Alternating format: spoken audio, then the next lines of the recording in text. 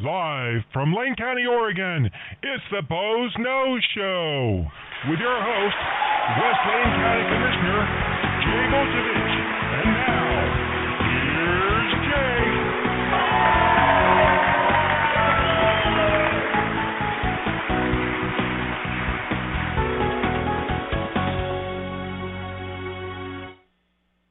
And a good afternoon. This is Robin here coming from the studios in Eugene, Oregon. We are live right now. I have a little bit of technical difficulty here trying to get Jay to dial in. So please bear with us here. This is part of the fun stuff of live radio, folks, even though it's internet. So I'm going to kind of work here. But what I do want to do while I'm working on getting Jay connected here, is to remind everybody that you can call the program at 646-721-9887. And, of course, email us at talk@krbnradio.net. So, again, we apologize for that. And one of the things that Jay broadcasts out of his remote location in Elmira, and we conference in. And one of the things that's really fun is that, as anybody who knows me, knows that I hate updates. And the reason why I hate updates is because everything keeps changing. So we use Skype as our pipeline into the program. That way we can do it remotely. And trying to get Jay conferenced in here without losing our connection is part of the fun stuff. But then again, like I say, that is live radio. And that's just part of life, I guess. 646-721-9887. I'm going to try to keep rambling here for a few minutes as I'm trying to get Jay connected, so again, bear with me.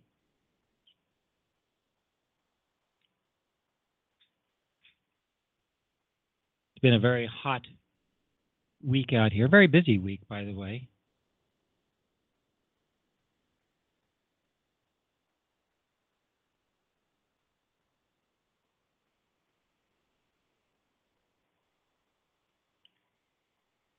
Again, please bear with us. Part of the fun of live radio. The good news is I'm not going to sing. Okay, I believe Jay is with us now. Have you got me on there? I have you on there. Welcome to your show. We are live, right? We are live, and this is called Everything Goes Wrong on the Same Day. Not the Boze Noze Show, but we are live from downtown Elmira.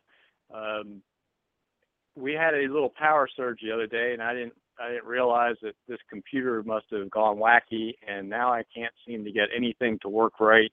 It took it a good 15 minutes to reboot, and I am having difficulty with everything. Skype lost all my contacts.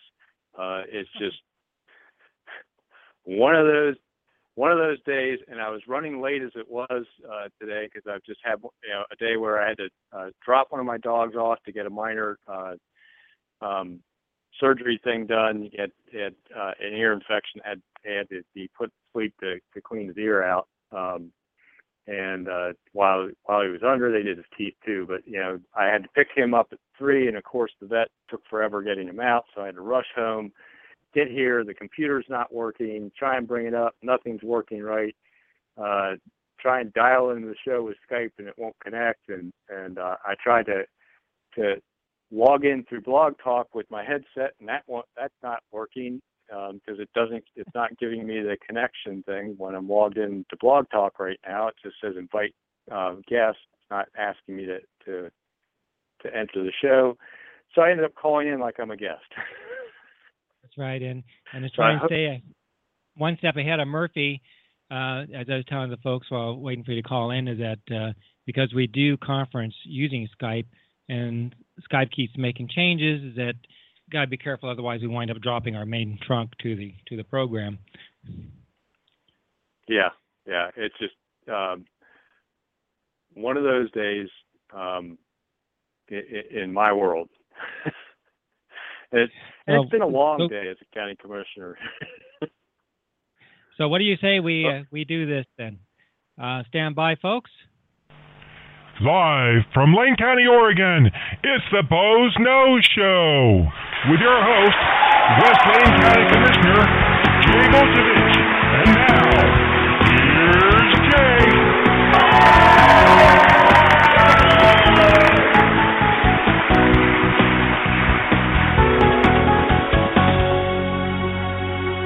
We have a very accommodating crowd. Oh yes, they are. They are great, and I really appreciate the studio audience. And the four poodles are cheering madly along with the studio audience. So Skype up now. I think. Do we want to try and switch over to that, or is that just too dangerous at this point? Let me see here. Let's see if the gods are smiling. Which you never know. Yeah. As soon as I can find So it. I had to kill it and reboot that program. I don't know what's going on with the computer, but you know, the joys of living in rural Oregon, where you get squirrels that climb up on the power lines and fry themselves. So it does wonders for computers sometimes. Almost every computer in my house is on a power backer, so they don't really see that very often. And the one computer that isn't is the one I use for the show. It is on a surge protector, but it's just not on a power backer. And I think something about having that yesterday, did something to the computer. But hopefully we'll get things up and running here. But it's been a busy day for Jay Boze, Lane County Commissioner. I got to go out to Junction City this morning and help do a grand opening for Alona Place, which is a new 40-unit low-income housing development that was built and is going to be run by St. Vincent de Paul Society here in Lane County. And Terry McDonald and those folks are just amazing in what they've done for Lane County. They do a little bit of everything from employing folks that have limited job skills in some of their recycling programs to the work they do with veterans to all the housing projects they provide and the thrift stores they run. So what's up, Robin? You want to try Skyping? See if we get a better still working connection? Okay. Yeah, I'm still okay, working on it. Interrupt me when you get it there, but we'll just keep going from this end right now. But, you know, we're live with the Boze Noze Show, technical difficulties and all. And if you want to get in on the conversation, you can just call it 646-721-9887. And Robin puts you in the queue if you press 1. And today's a free-for-all day, which I didn't get a chance to post on Facebook like I usually do. But we are going to talk about anything you want to talk about, which can be trash, like we talked about last week. Got to talk trash with Dan Hurley from our Waste Management Division for about an hour. And that was an interesting topic and was a little controversial for a while here in Lane County until people realized that we were actually going to have you got me on both lines? I believe I'm going to go ahead and mute your phone. There we go. How's that sound? That sounds beautiful. Oh, there we go. Oh, my. Don't we just love technology? Yes, and live radio. And live radio. So, and I tried to promote the radio show today when I spoke to the Emerald Valley Rotary Club at noon, where I talked trash a little bit and county budget. And we also talked about the sheriff's work camp and the disposition of that property, that decision that the board made yesterday, which was a rare 3-2 split vote. We get occasional 4-1. Most of our, I'd say 90% of our votes are 5-0 because they're pretty simple decisions, contracts that need to be approved or, things that everybody can agree on. But and occasionally we'll get a 4-1 where one of us decides we just don't like what's going on. Kind of like on the park smoking ban, I was the sole no vote on that. But yesterday was a 3-2 vote, which is a pretty rare thing for this board, and it was a split that you don't normally see either, because it was Sid Lykin and myself voting against the lease arrangement, because both of us felt it was better for the county to actually dispose of that property rather than lease it. And we had an offer from a nonprofit to set up a meth addiction treatment program out there at the Forest Work Camp, and they were going to take it, no conditions, no questions asked. They just wanted to have it gifted to them, and because the property has negative value to Lane County, it cost us more a year than that property is worth just to maintain security on the property. Sid and I thought that was a pretty good idea, was just to get the property off the books, put it in some good hands for good public use. But we were kind of outvoted by our fellow commissioners, so I think kind of fell in love with the mission statement of the people that wanted to lease it, in providing some veteran services, without kind of looking too far into, is there potential liability for the county in the future, and is that brand new 501c3 that was set up purely to put an offer in on this capable of actually carrying out the mission statement they proposed for the Forest Work Camp. So you can call and we can talk about Forest Work Camp, we can talk trash, we can even talk about the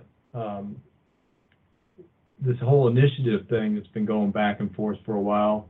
May not be able to talk too much about it because we haven't gotten our report from our staff yet on the legalities, but interestingly today we got a demand letter from Stan Long asking us to enforce a section of Oregon law that we were unaware of until this whole controversy came up in the first place and was discovered in the research.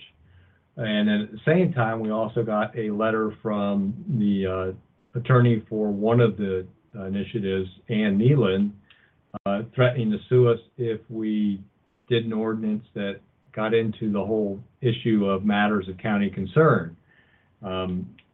Two different issues. Stan Long's talking about what they call two subjects,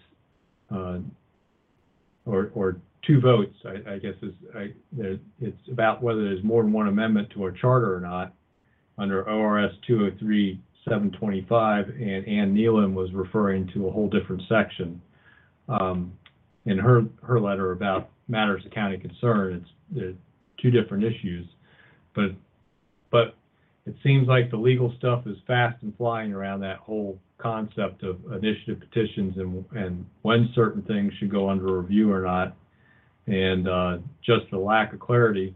And it's not surprising because in some of the research, we found out that the last time an initiative was filed in Lane County dealing with anything by a citizen to amend the charter was in 1991. And that, all the other charter amendments have actually been put forward by the Board of Commissioners through their referral powers out to the citizens. All the, I think, like 13 other times were county commissioner referrals, and that stretches way back as far as we can have good records, which is about 1978 or so.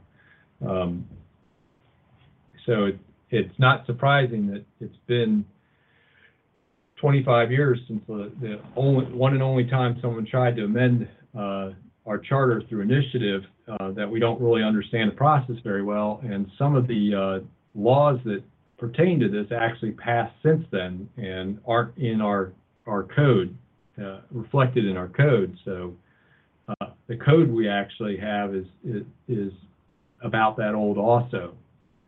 So it gets to be a very legal and confusing issue, but the idea is we just need to kind of step back, find out exactly what we're required to do by state law, get some clarity around that, maybe clean up our code to provide that clarity and move forward, so that the next time somebody comes in with an initiative petition, they have a clear idea of what the county reviews for, what the time periods are, what the rules are, and there won't be confusion like there is with these recent petitions, and whether or not they should be circulated for signatures, and whether there's an issue now with a piece of ORS that we were unaware of. It's a mess, and it's going to probably be argued by attorneys for the next couple of years about whether we did the right thing or the wrong thing, and if we do anything at all in the next several months, whether it was the right thing or the wrong thing. But welcome to the world of being a county commissioner. There's always something legal to do. It was interesting. I was hearing a local radio host here, Bill London, on the Wake Up Call. He was not around last week, and his co-host was interviewing an attorney talking about when do you settle a lawsuit or not, and how do you make that decision. And I was reflecting upon my own experience as a county commissioner. Almost half of our executive sessions seem to be that discussion. Do we want to settle? How much do we want to offer to settle? What are our limits? What are our chances? And those discussions with our attorneys are quite often the subject of an executive session. And it's about not necessarily whether we were right or wrong, it's about limiting the financial exposure of the county. Because we can be right as rain when it comes to a legal lawsuit, but we might spend hundreds of thousands of dollars to ultimately win and have no ability to recover that money because the suit was filed in state court where there's not a winners prevail or something like that, where we have the ability. The only way we can legally get our attorney's fees back is to prove that the original suit was completely frivolous, which is a really tall bar to jump over legally. So do you risk the hundreds of thousands of dollars in deposition, time for staff and attorneys to be at the depositions and all the preparation it takes to get into court, even though you're going to win because you're damn sure the facts are on your side. Sometimes it's easier to offer a very small, $10,000-$20,000 payoff to ask somebody to go away, and it's not really that you did anything wrong. It's just far cheaper to pay somebody $20,000 to go away. Those are the decisions that the commissioners make on a regular basis on behalf of the citizens that are pretty hefty decisions, and a decision that the citizen might have to make if they're involved in a lawsuit, whether they're somebody being sued by somebody or they're actually suing somebody, trying to make that determination between proving you're right no matter what the cost, or simply accepting either less money to get to the point of closure and avoiding a bunch of additional costs. It can be a really difficult decision. And I'm sure we're going to get to a lot of these legal decision points around the initiative process. Do we fix this? What's the risk around fixing that? Do we need to take action on some of the ones that are filed now based on this piece of state law that's missing, that was brought up by the demand letter today? It's just one of those conundrums we'll have to face and probably have a couple executive session discussions on. And it's complex. It revolves around the fact that we're a home rule county.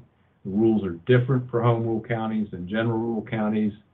The section of ORS we missed is actually in a little piece of the home rule county statutes and is not in the initiative procedures statutes portion of ORS, which is one of the reasons why it got missed. So it's a complex thing, but been an interesting day. You know, I had to drop the dog off to the vet first thing this morning, go on to my Junction City event, head down to speak to a Rotary Club, pick up the dog from the vet. Kind of got delayed doing that, get back here late, realized my computer was all, not doing the right things.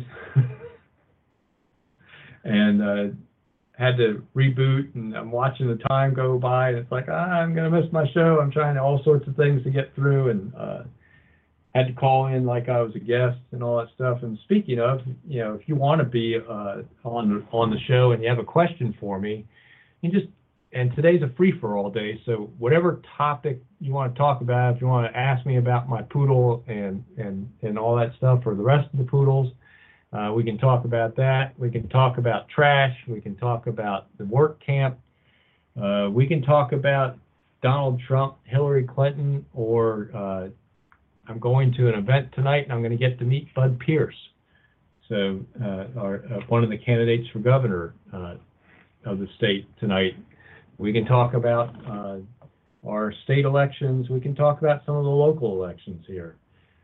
So every subject's fair game. You can just call in at 646-721-9887 and just press 1, and that lets Robin know that you're wanting to come in with a question or comment. And if you don't want to come live, you can send an email to talk@krbnradio.net, and that we can pick that up during the show and read your question and try and answer it for you then. Or if you just have a suggestion for a topic for a future show or a guest that you'd like me to try and get on, feel free to email me anytime, and even between shows to ask questions or have topics. And of course, you can always send us a message on the KRBN Internet Radio Facebook page, or even my West Lane Commissioner Facebook page or my personal Facebook page. All sorts of ways to get questions to me that I can answer on the show here, or just answer directly back to you if you don't want to have your issues discussed live on the radio across the internet. But I do this show because I really want to make myself available to the public and to be able to answer questions. And, it also gives me a chance to express some of my opinions on some subjects that are outside of the county's matters of county concern, so to speak, because I'm an opinionated guy, and I like to talk about various things. Kind of interesting watching the national news lately. It even seems like the Associated Press is starting to kind of wonder about former Secretary of State Hillary Clinton and some of the contributions to the Clinton Family Foundation while she was Secretary of State. I don't know if anyone saw that story. Did you see that story, Robin? I've been seeing snippets about that, but it makes me wonder, too. What if somebody in, let's say, our local government went ahead and started sharing some of the secrets? Because I'm sure you had to sign a confidentiality agreement, too, just to be in government, right, Jay? No, actually, I don't sign a confidentiality agreement as a commissioner, but there are certain things that are well understood of what's public record and what's not. And I can create, as a commissioner, I can create a huge liability for the county and the citizens if I disclose information that's confidential, that I have access to as a commissioner. And it's one of the things, that has happened in the past. It's one of the reasons why employees or citizens sometimes sue government is from that disclosure of information. So it's kind of beholding on me to get myself trained on what I can say and can't say sometimes, and understanding what's attorney-client privilege, and sometimes giving up my rights as a personal citizen if I disclose attorney-client privileged information between our county council and the commissioners, and make it public record. So it's understanding both my rights as a citizen and a commissioner, and also understanding what is confidential, like HIPAA information or some employment information, and just things that you should have care with, like I can't violate labor practices and get an unfair labor practice complaint against me because I accidentally speak out of turn about what negotiations we're having with a particular labor union. You can really mess up as an elected official and cost the citizens an incredible amount of money, and you can cost yourself money if you do it outside of your authority. The county has a responsibility to defend me and pay damages if I do something that creates a liability for the county, but I'm doing it within the scope of my authority as a commissioner. But if I do something outside of my authority, I am personally liable. Or if I do something even that creates a liability, but I do it knowingly. And this gets back to the famous lawsuit about public meetings that happened here in Lane County, and that is some commissioners were found to have violated the public meetings law, but only 2 commissioners were actually settled to where they took some financial responsibility because they were found to have knowingly and willfully violated the public records law, whereas 1 commissioner that also violated did it unknowingly and kind of unwillingly by accidentally answering somebody's question when he was asked about how he might vote on an issue. So that's kind of one of those things as an elected official. You have to keep all that in the back of your mind at all times, that you can actually create personal liability for yourself if you violate the laws. And it's something that, one of the reasons why we have a council, and a council that reports directly to the board and is our council, and not necessarily the administrator's council, because we need that legal advice to help keep us out of trouble. So just one of the aspects of being an elected official, and one of the reasons why not everyone in the world wants to step into this arena, because you are opening yourself up to a massive amount of personal liability in being involved as an elected official. So that's my advertisement for all you want to run for office. You can pick up the forms by emailing. Which, by the way, the deadline for some of the local mayor and council races is still not up yet. Believe it or not, Junction City, you can still file for city council and mayor till August 31st.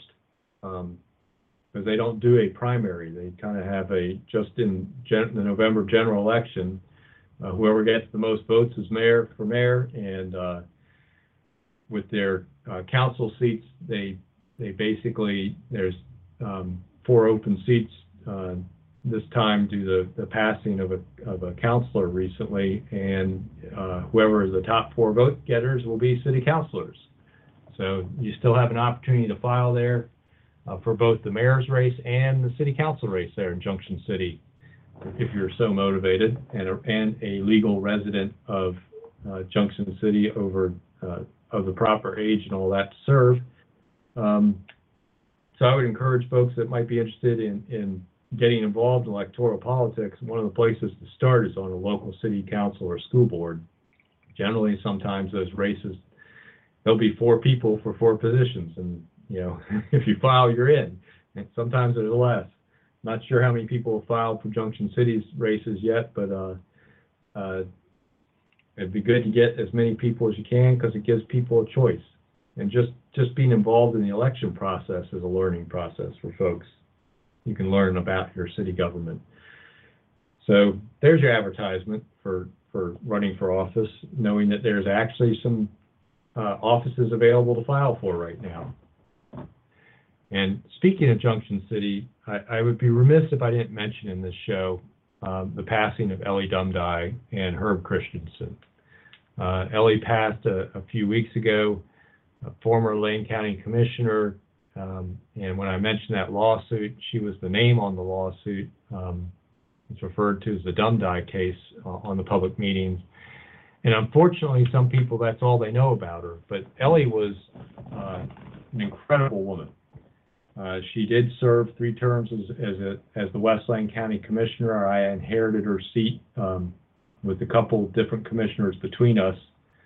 So there was a good 12 years between Ellie and myself being the West Lane County Commissioner. But it's funny, when I moved into the office there was this big old wood desk that didn't work very well for modern day computers because it had no keyboard tray and all that stuff. So the keyboard sat up, you either put it in your lap or you put it up on the desk. It wasn't very ergonomic. So I decided to, there was some as we were laying people off about that time in Lane County, there was a lot of furniture around that wasn't being used. So I co-opted some furniture that was actually built for computers and had that desk moved out of the office. And when they tilted it up on end to put it on a dolly, a pink slip fluttered out of the desk from underneath the drawers. And it was a phone message to Ellie Dumdye from a constituent that I gave to her a couple weeks later and had a good laugh about this phone message she needed to return. More than 12 years after the fact. But Ellie was an incredible member of the Junction City community.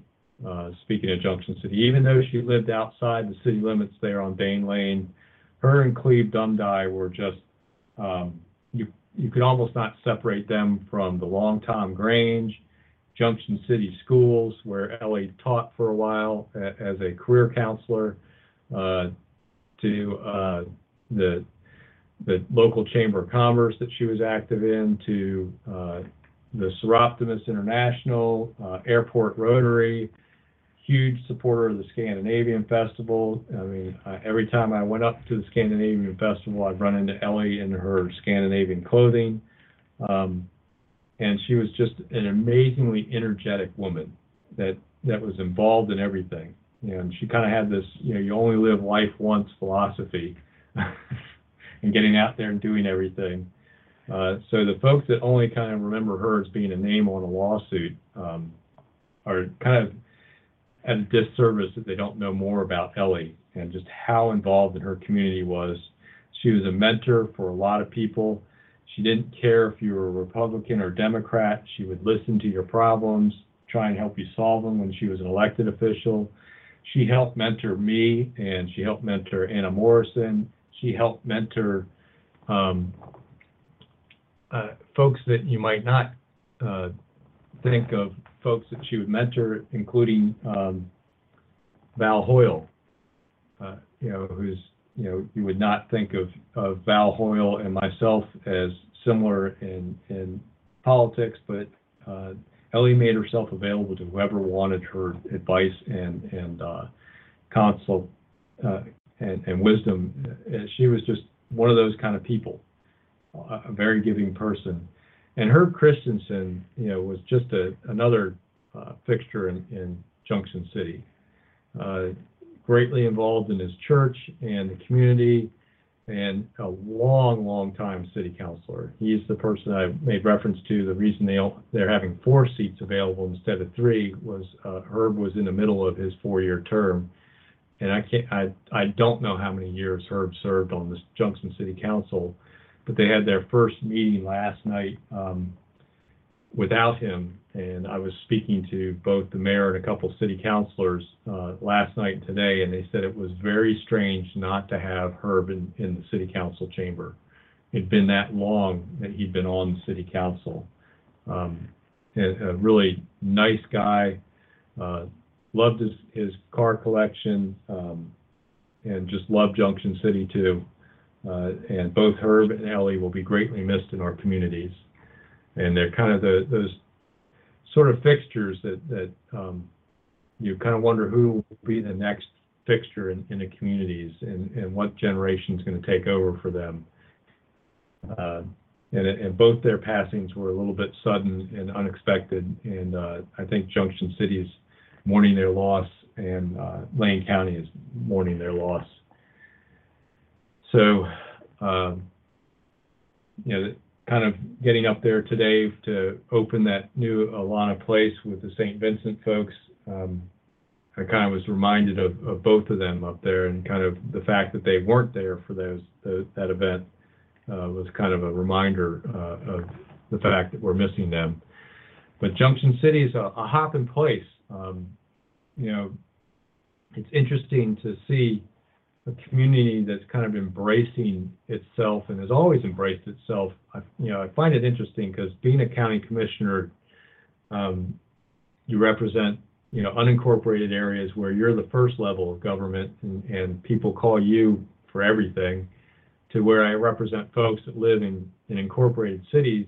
Like I represent parts of the city of Eugene. I represent all of Junction City, Veneta, Florence, and Dune City. And those folks, only kind of get a hold of you about stuff that kind of is outside of their city's scope, which can be everything from issues with the jail or prosecution to our public health department that cities don't do.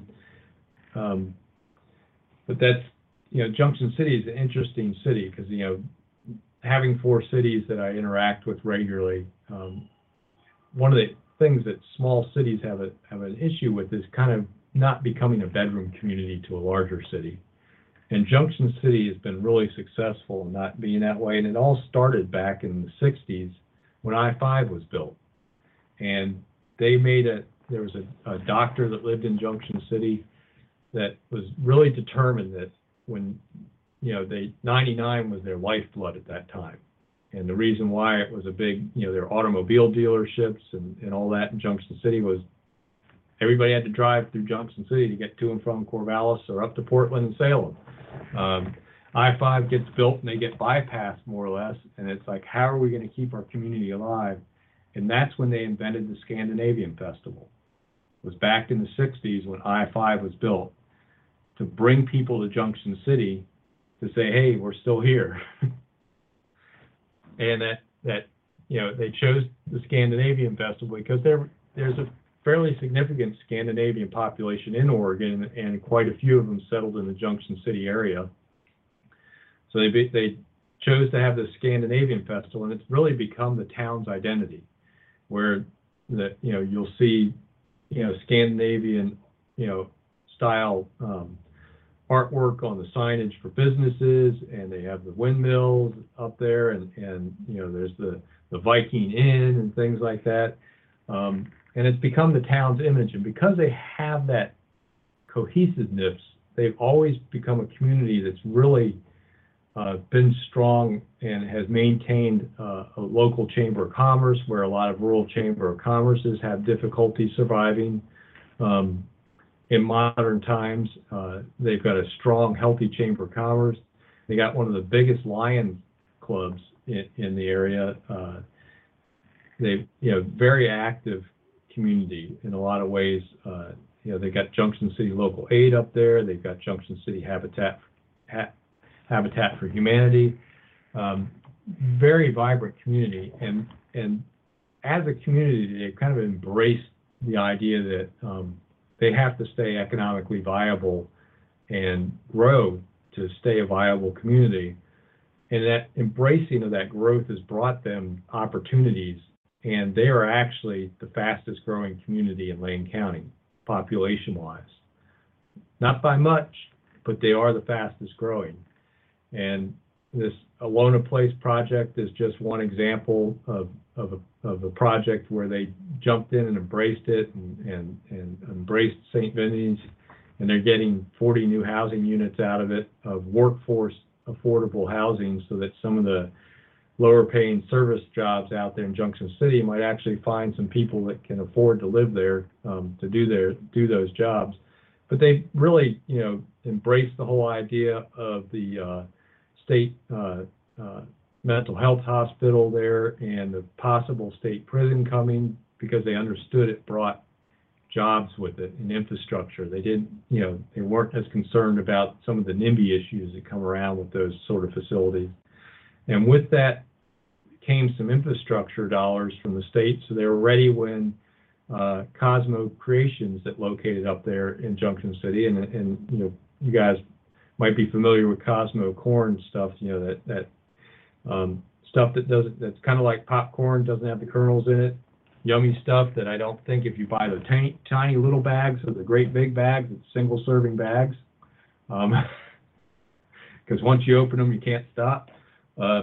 But they're expanding up there in Junction City and bought a new piece of land and building a brand new building and doubling their workforce and just going gangbusters up there. They attracted Winnebago into the old country coach facility, because they've got this we're going to support business in our community attitude. And St. Vincent took an old automobile dealership, Gibson, there, and converted it into a thrift store, and they've got 15 employees and hire mostly local. They're just they're my little success story here in Lane County. I wish all of the rural communities could have the some of the economic success that Junction City is enjoying. Not saying that everyone in Junction City is all in with rainbows and flowers and doing well. There's still people struggling, and we can do better. But they're doing some really good things there, and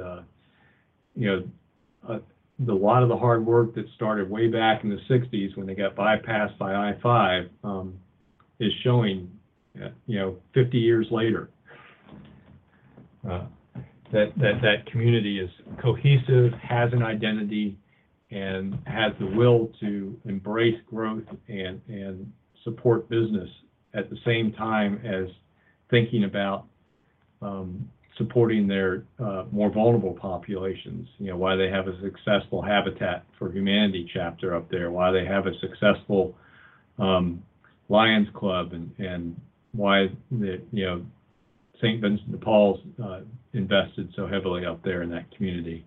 So it's a good lesson for all rural communities in Oregon, and something that they can be proud of up there. And I think Herb and Ellie can be proud that they were involved in establishing that community and being so successful. So this is the Boze Noze Show, and we talk about anything and everything here on our free-for-all days. Don't have a guest today, so you can steer the show in the direction you want. Just call 646-721-9887 and press 1 to get in the queue here. We don't have anyone in the queue, so you can jump right in here and we can talk about what you want to talk about. Or you can email me at talk@krbnradio.net. And you can even do that between shows to suggest a guest or ask me a question you want me to talk about on the air. And we'll talk about whatever you want to talk about. Lane County, we can talk about the state of Oregon. We can talk about Measure 97 if you want. That was in the news today. There's this crazy thing that was set up that I just don't quite understand, which is this Citizens Initiative Review Committee. Was set up by the legislature a few years back.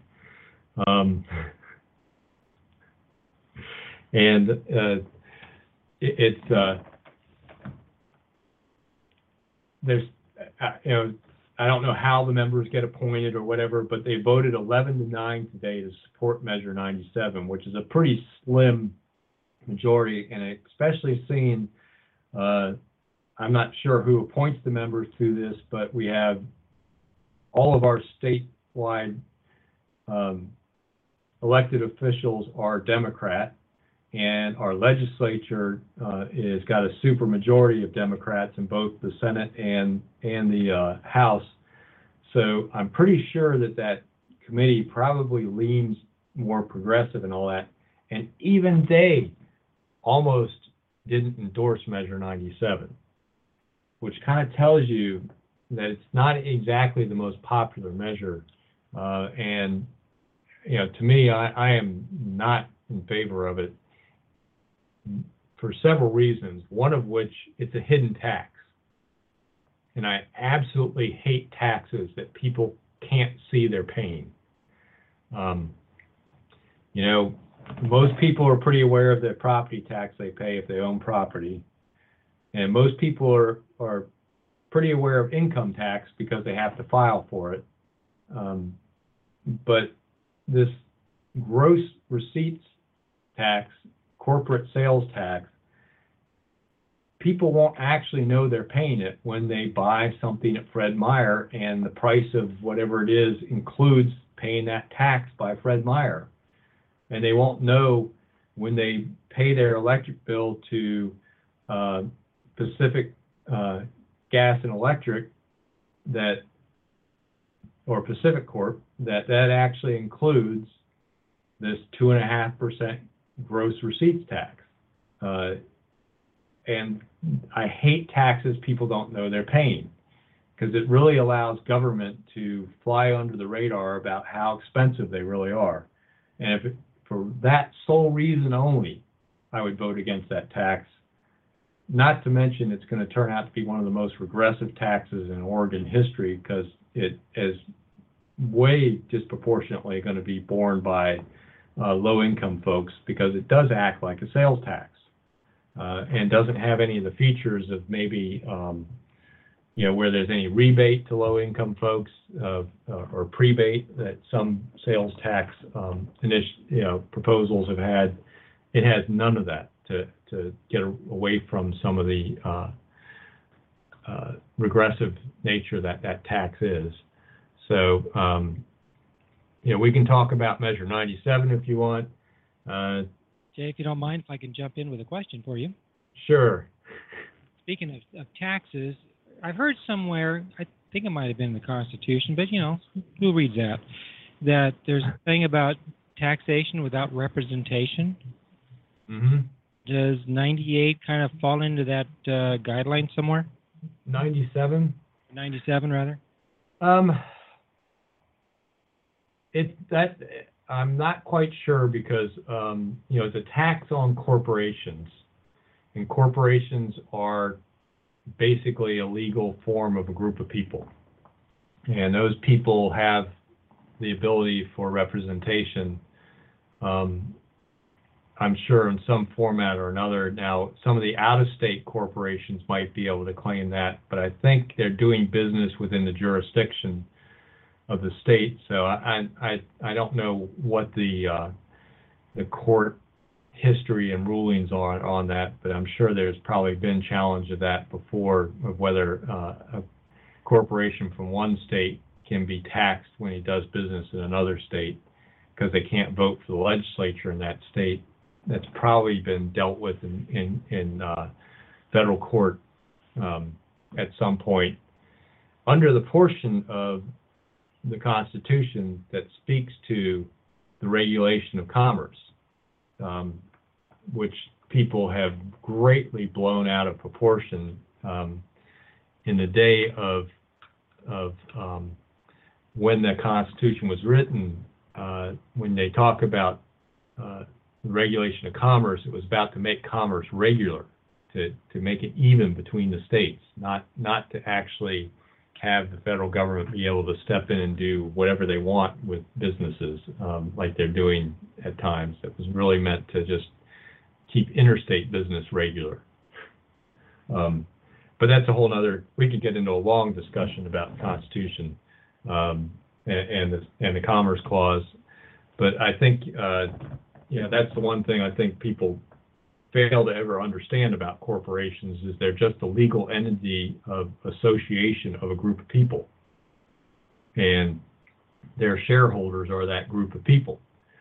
And when you tax a corporation, you're not taxing a corporation like it's a business. You're taxing the shareholders, and they can choose to pay that tax in a number of ways. One, they can raise the price of whatever product or service the corporation sells, or they can lower their dividends to the shareholders, which quite often, when you talk about larger corporations, those shares are held in people's 401ks, and PERS owns a lot of stock in corporations. So when you think about taxing corporations to pay our PERS liability, it's a little circular in some ways, because that's, PERS invests heavily in corporate stocks, but those, they can pay less to their shareholders, or they can pay their employees less, and maybe not give the raises they plan to give. So the only people, the corporation doesn't pay that tax. Either the customers do, the employees do, or the shareholders do. They're all people. When you tax a corporation, you tax people. But the problem is they may not see that they're actually paying that tax. That employee may not realize that his company chose to give lower bonuses this year because there was an enactment of some corporate tax in a state their corporation does business in. He'll have no idea that he lost income, potential income, to a tax, and he's therefore paying that tax de facto and doesn't know he's paying it, which to me is the worst kind of taxation there can be, is a hidden tax. On the same token, would be like if you got say your company decides to give you a $50 bonus and they give you a check for $35 because that's also taxable. In fact, I think it's less than that, because then that also be, classify as a tax gift or something similar. I'm not sure I follow with a bonus as a tax gift. Yeah, I think you pay a higher tax if you give a bonus check versus just giving them extra hours per se. Yeah, sort of. I think the withholding's higher, but ultimately it's not that you pay extra taxes. The state and feds like you to withhold a little bit more, because generally people don't plan for that income in their general overall withholdings, and have a tendency to then, if they, depending on how much of a percentage of their income's in bonuses, it's more a way of the state getting the money up front, and in case somebody hasn't quite planned for that bonus tax-wise, and come April 15th. It's not that you pay extra tax on it. It's just that the withholding rates are higher. Yeah, I guess at some point, especially when you're low income and you're struggling, and and all these tax increases, you start asking the question, what is enough? Yeah. Well, and part of what it does with, you get a lot of taxation, it motivates folks to avoid taxes. And how often you get people that are going to start wanting to be paid in cash for a service because they don't have to file, they can hide that income. That's when you get the folks that clean a house or do your yard and want to be paid in cash instead of a check. So there's no ability to trace that income, because they're getting paid under the table. So the motivation to avoid taxes goes up when you raise taxes too, and that's kind of what Art Laffer, an economist that worked in the Reagan administration, basically proposed his what was known as the Laffer curve, and that's spelled Laffer, and that's become pretty famous and derided by a lot of the economists that follow Alfred Keynes, but it's true. There's a point where you actually, a sweet spot where you get the most tax revenue, because if you push the tax rates beyond a certain point, you actually get tax avoidance, and also a disincentive to earn income, and you get less money for the increase in percentage. And that was the whole idea behind lowering tax rates to actually raise revenue, which some people don't get. But if you leave that money in the economy, it'll actually generate enough economic activity to make up for the lower rate. So one of those things that kind of in economics is a little hard to understand, but John F. Kennedy understood that as president, and lowered tax rates when he took office in 1960, and it created a boom in the early 60s in our economy.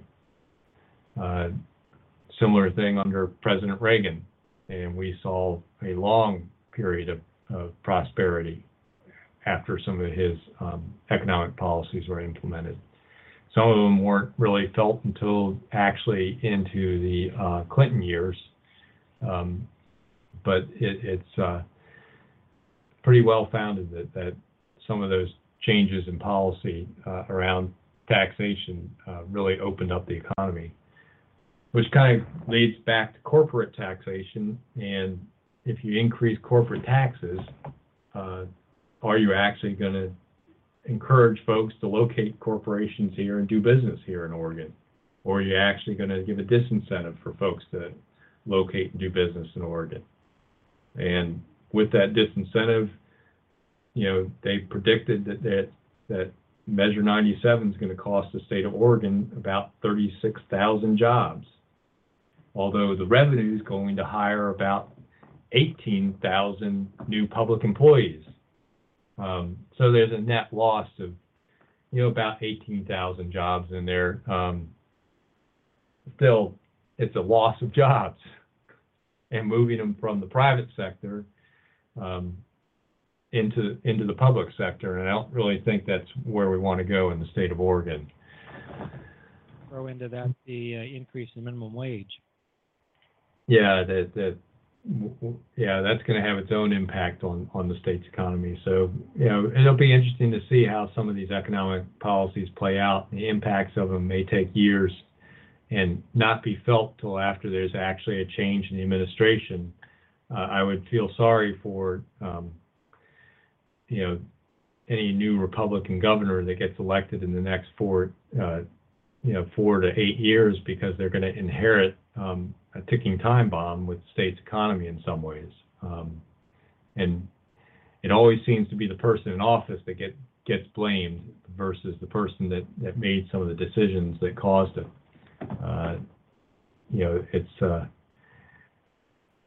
It's one of those things that's pretty inherent in politics, unless it happens right at the beginning of an administration where you can look back and say, well, I inherited this mess. But sometimes it's just due to the anticipation of policies changing that happens right at the beginning of the administration. So it's going to be an interesting future for Oregon with the if we do enact the gross receipts tax, if we do have this sick leave policies coming into play, we've got the new minimum wage laws coming into play.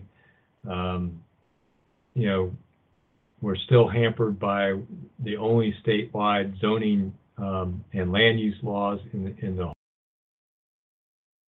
So interesting to see how we play out relative to the rest of the U.S.'s economy, and if we can do something about our federal forest and the 50% of Oregon owned by the federal government. But we're getting pretty close to the end of the Boze Noze show for today. I apologize for all the technical difficulties at the beginning of the show. Hopefully next week we can come back with a better show and do something good then. But do our best to get all of our technical difficulties ironed out, and we will be back next week with another edition of the Boze Noze show, here live from beautiful downtown Elmira, Oregon. And we hope to hear from you next time. Drop us an email again at talk@krbnradio.net.